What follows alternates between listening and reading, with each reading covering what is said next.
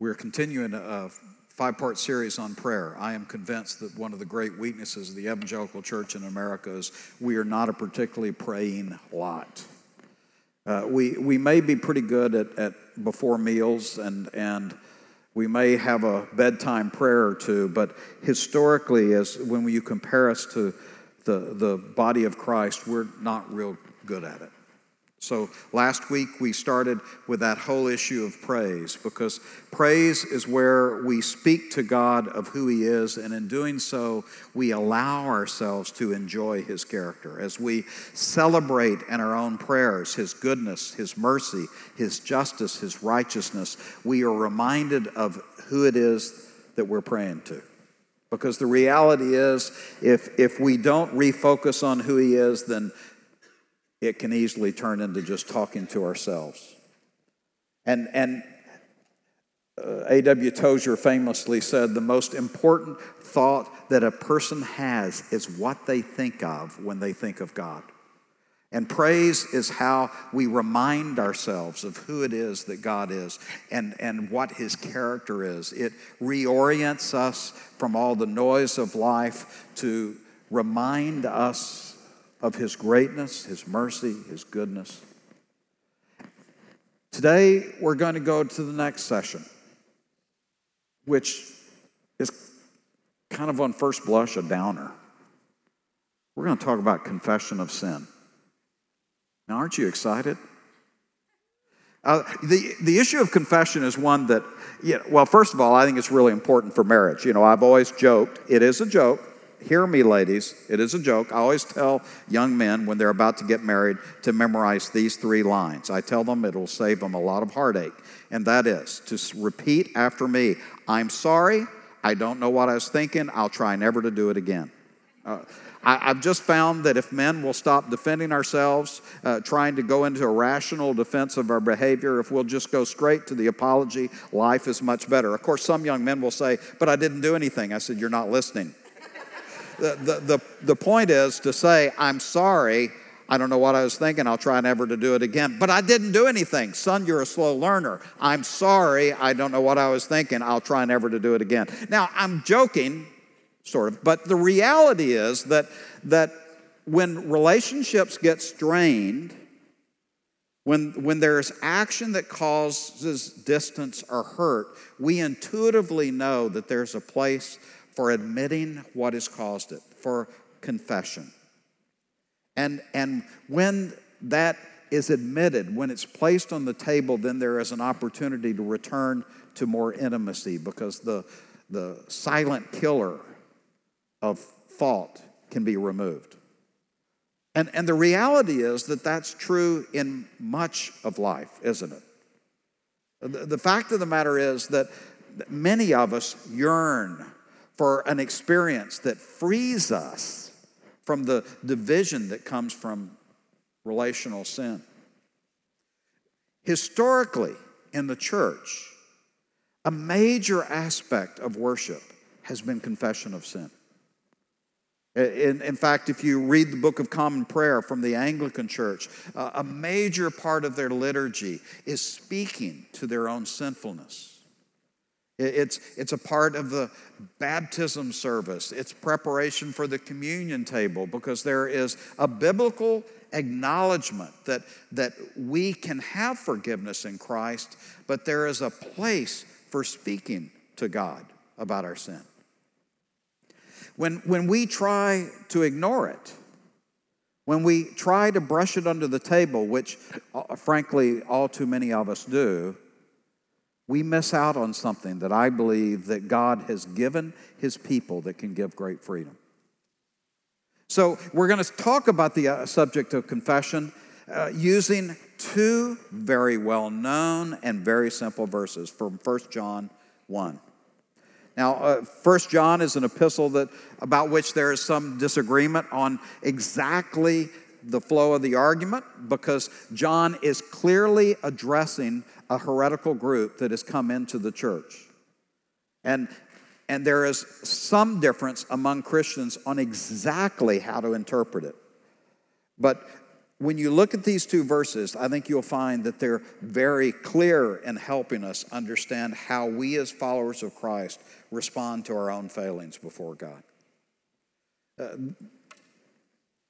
What's the problem with confession? Why do we even struggle with confession? Why is it not an active part of the church today? Let me say, first of all, in our culture, we no longer admit the issue of sin quite openly. If you read much of what's been taught today in our culture, we are told that humans are basically good. That if we have failings, it's caused by the society around us. It's not our fault. Much of what is taught today is that humans don't have a foundational problem with sin. In fact, right now there's splayed all over Christian media the results of a large survey that was done. And it found that over 2/3 of Americans disagree that small sins separate us from God and result in eternal separation from Him. What's more disturbing, even of evangelicals, those who claim to trust Jesus as their Savior, the majority believe that we are all just basically good. The majority believe that we don't really have a problem. Now, I'll admit, that's hard for me to understand because I read the newspaper and because I read history and because I look in the mirror. But we have been inundated with a philosophy that denies the inherent need for humanity to somehow fix a brokenness that's separated us from God. So that when you start speaking about sin in our culture, you'll often be treated as if, well, you're weird, right? And even among Christians, we have come to emphasize the parts of God's character that makes us most comfortable. So we speak of His mercy, we speak of His grace, we speak of His love, but we don't speak near enough about His justice and His righteousness and His holiness and His perfection. In other words, we have made His forgiveness a given because we don't see His justice as fundamental to who He is. So as we walk through the confession, we will see how it is a living out of the gospel in accordance with our lives. Exodus 34 has a great little summary of the character of God as it relates to sin. In verse 6, it says, as the Lord passed in front of Moses, he proclaimed, the Lord is compassionate and gracious, slow to anger, abounding in love and faithfulness, maintaining love to thousands and forgiving wickedness, rebellion, and sin. We like that part. We like the idea of a God who doesn't judge. But the verse goes on to say, but He doesn't leave the guilty unpunished. In fact, He punishes the children and their children for the sin of the parents of the third and fourth generation. In other words, from the very beginning of the Jewish faith, there was a recognition that while God is incredibly compassionate and loving and merciful and kind, He is at the same time just and righteous and holy. Now, the interesting thing is, in the ancient Near East when this was written, they didn't have near the problem with His righteousness and justice. They were surprised by His grace. We have switched it as a society that we have no problem with His mercy and love and grace. We've just lessened His righteousness and justice. So let's look at 1 John chapter 1, verses 8 and 9. The first speaks to the problem of sin. It If we say we have no sin, then we are liars and the truth is not in us. Now, as I said, I personally can't imagine anyone reading the paper or living life or just being alone and not acknowledging our sinfulness. But the reality is that at least historically, there was a group that in some means was denying that. In other words, they were claiming that they didn't have a problem that God needed to fix. On the most basic level, what they were saying is, I'm okay, right? I'm okay. I don't have a sin problem. Now, I take these passages of describing worldview. And one worldview is the worldview of the world that says, I really don't have a sin problem here. So that he is acknowledging that there were those who taught that this wasn't a problem for them. And therefore, they had no need of what Christ offered. But the interesting thing is that life teaches us differently. That life teaches us that, as Paul says in Romans chapter 1, we don't even live up to our own standard that we judge other people by. The fact is, not only do we struggle with God's standard, we don't live up to the standard to which we hold others. Paul's argument being that we all, when we're honest, have to acknowledge there's a sin, there's a brokenness in us. Scripture teaches that brokenness of our own sin always affects relationships, so that our brokenness harms our ability to love our spouse. Our brokenness causes us to lose patience with our children. Our brokenness causes us to struggle with our neighbor. Our brokenness causes a discourse in the public that is mean-spirited and harsh. In other words, Scripture says that brokenness always has impact relationally. And ultimately, that brokenness has an impact in our relationship to God. The Bible says that, and Christians have historically taught, that it is our sin, our falling away from God's perfect standard that separates us from God, that causes us to need a restoration. That in and of ourselves, because of God's perfection, His righteousness, that our brokenness alienates us from Him. And so that there's a need. Now, the Bible says that God answered that need. And we see that in the next verse. First, if we say we have no sin, then we're liars and the truth is not in us. But what? Verse 9. If we confess our sins, He is faithful and just to forgive our sins and cleanse us from all unrighteousness. Now, scholars disagree. Is this speaking of the confession of salvation when we first come to admit our need for forgiveness through Christ? Or is this of the Christian who needs restoration of his relationship with Christ? I believe it's both. I believe he's speaking of a lifestyle and saying that for the believer, we acknowledge our brokenness before God. We acknowledge that we have a problem with God. And so that we don't deny it, we don't seek to cover it up, but instead, we admit it. That's what confession means. We admit it.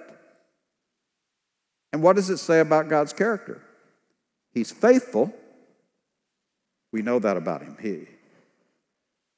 His love is dependable. His character is consistent. He does what He says He will do. When we extend our hearts to Him, He responds in His grace. He's faithful. The other word, though, is surprising. And He is just to forgive our sins. See, the reason He's just to forgive our sins is not because He looks the other way. It's not because He says, well, I love them, so I'm going to ignore those sins. I'm going to ignore that brokenness in their life. Because let's face it, to ignore our brokenness wouldn't be an act of love. So how is he just in forgiving our sins? The gospel says that when Jesus died on the cross, he paid the price for all of our sins. And that's why God's forgiveness is just. Punishment has been meted out. The price has been paid. So that when we come to the Lord admitting our need for forgiveness, admitting our need for restoration and reconciliation, he can justly forgive us because what Jesus accomplished without sacrificing his own holiness or righteousness. You get that? Has that ever shocked you? There's a dirty little secret. And the dirty little secret in our society is that most of us are okay with who we are. In other words, as we go through life, we put on a happy face. And we act like we're doing okay. We're not perfect, but we're pretty good. When you grade us on the curve, we're better than most of you, right? But the dirty little secret is that we are a society covered in shame. The dirty little secret is that all of us know that we're grateful that other people can't hear our thoughts. And all of us have to face memories of our actions and our attitudes that are less than what we expect of others. For a number of years, our staff has gone to a leadership conference. And they've had people like Bono speak, and Condoleezza Rice, and Colin Powell, and big names. And 100,000 pastors in the U.S. go to it, and hundreds of thousands internationally watch it on video recordings. And it's a big, big deal. But what's interesting is perhaps the most effective speaker they ever had, when she spoke, none of us had ever heard of her. It was a University of Houston sociology professor named Brene Brown. And Brene Brown is a riot. She's a good old Texas gal who grew up on a ranch. One of her favorite phrases was lock and load. But at any rate, she has a disarming way, but her subject matter, what she's famous for, is speaking on the subject of shame. That silent voice of shame that we all carry. And what's interesting is the next year they said these 100,000 pastors, they had never heard a subject so captured the audience. Because the reality is, the secret is, while we all work hard at looking good, we all struggle with the awareness that we're not as good as we look. So John says, but if we confess our sins, he's faithful and just to forgive our sins and cleanse us of all unrighteousness. That even as believers, as we come to him in the context of our having been forgiven by Christ, but in those divisive issues of our behavior where it has harmed our ability to enjoy the intimacy with him that we desire, all God asks is that we confess them, that we admit our failing, and that in admitting it, there is assurance of his forgiveness and a restoration, a reconciliation, a restored peace in our relationship with him. I'll submit to you, this is a fundamental need in our society. We all need it individually. We all have aspects of shame. It's real. We can pretend we've got it all handled, but if we don't know, our spouses do, that we have room for shame. We all have brokenness in our relationships because our actions have not always lived up to what we claim. We have it in our society today, in our public discourse, a brokenness like I've never seen in my life. In recent weeks, I've spent time with some African American pastors and realized how much hurt there still is in the African American community because of a lack of acknowledgement of all the hurt that was done through Jim Crow laws and everything else. I used to rebel against the idea of confessing the sins of my forefathers until I read in Ezra and Nehemiah, where Ezra and Nehemiah both confessed the sins of their parents and their parents for the sins that were and atrocities that were committed against God. We are a society that is so committed to looking good that we cover our sins. We put on a happy face. But in doing so, we live in the context of broken relationships. Broken with God and broken with those around us. And John says, don't deny your sin. You know better. That makes you a liar. But instead, if you go to God and you confess your sins, if you agree with him as to your sins, and John 16:8, some of you may say, well, I don't know what my sins are. John 16:8 says the Holy Spirit, one of his primary jobs is to convict us of sin. He comes along and he is that quiet voice that speaks to us, pointing out through the words of Scripture and sometimes through the words of friends and loved ones about our need for repentance and forgiveness. And John 16:8 says the Holy Spirit helps us hear what we need to confess.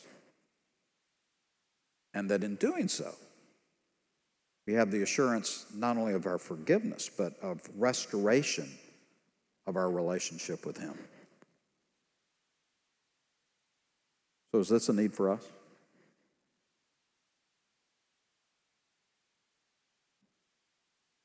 Do any of us have shame?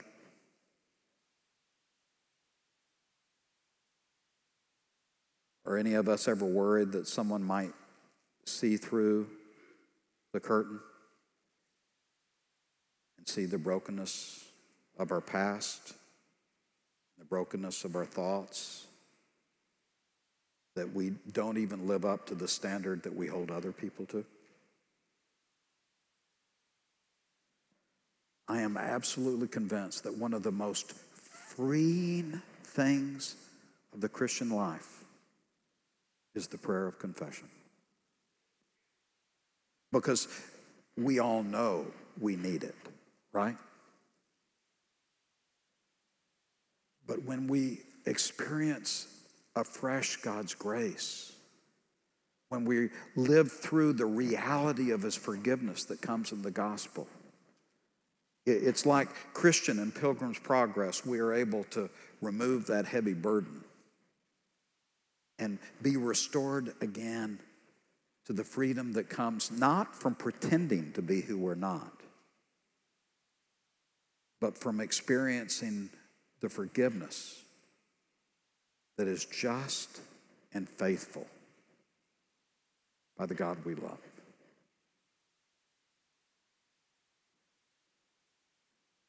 If you're interested in Brené Brown, by the way, her TED Talk, she has a couple of them, at one point was, I heard, the number 2 of all the TED Talks of all time.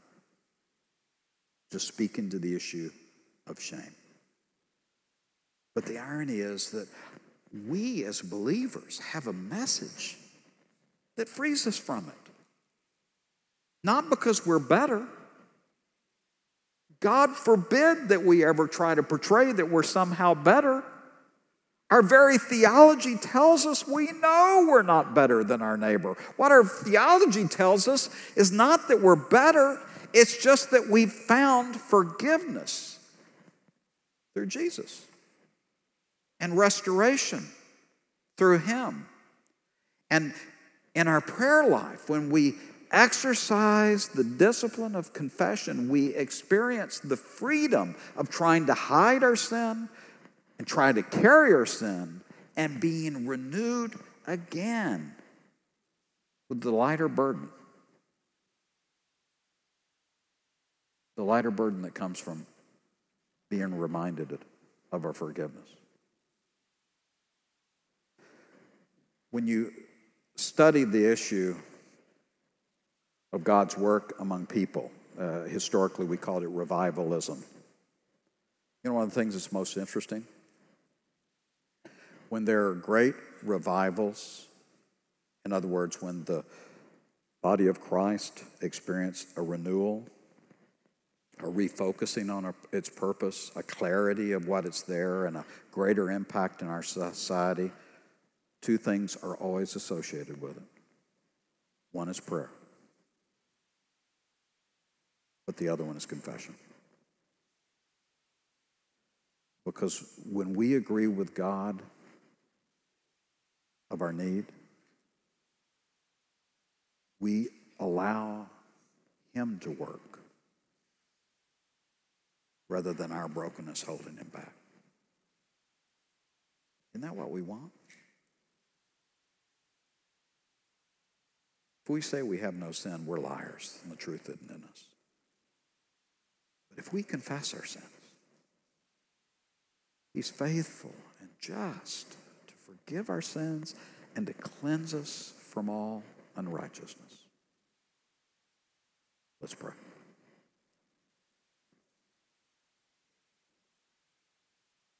Father, we know that we need it. We pretend at times we don't, but we know that we need your forgiveness. And even as followers of your Son who have confessed our need of the forgiveness that comes through faith in him, we as Christians continue to fall short of the perfection that we desire. Lord, give us honesty that no longer tries to hide or pretend. Give us faith that believes that when we seek you, you forgive us. And give us the freedom that comes from not trying to drag around our guilt, but be restored to fellowship with you so that we might live more freely according to your will. In Christ's name we pray. Amen.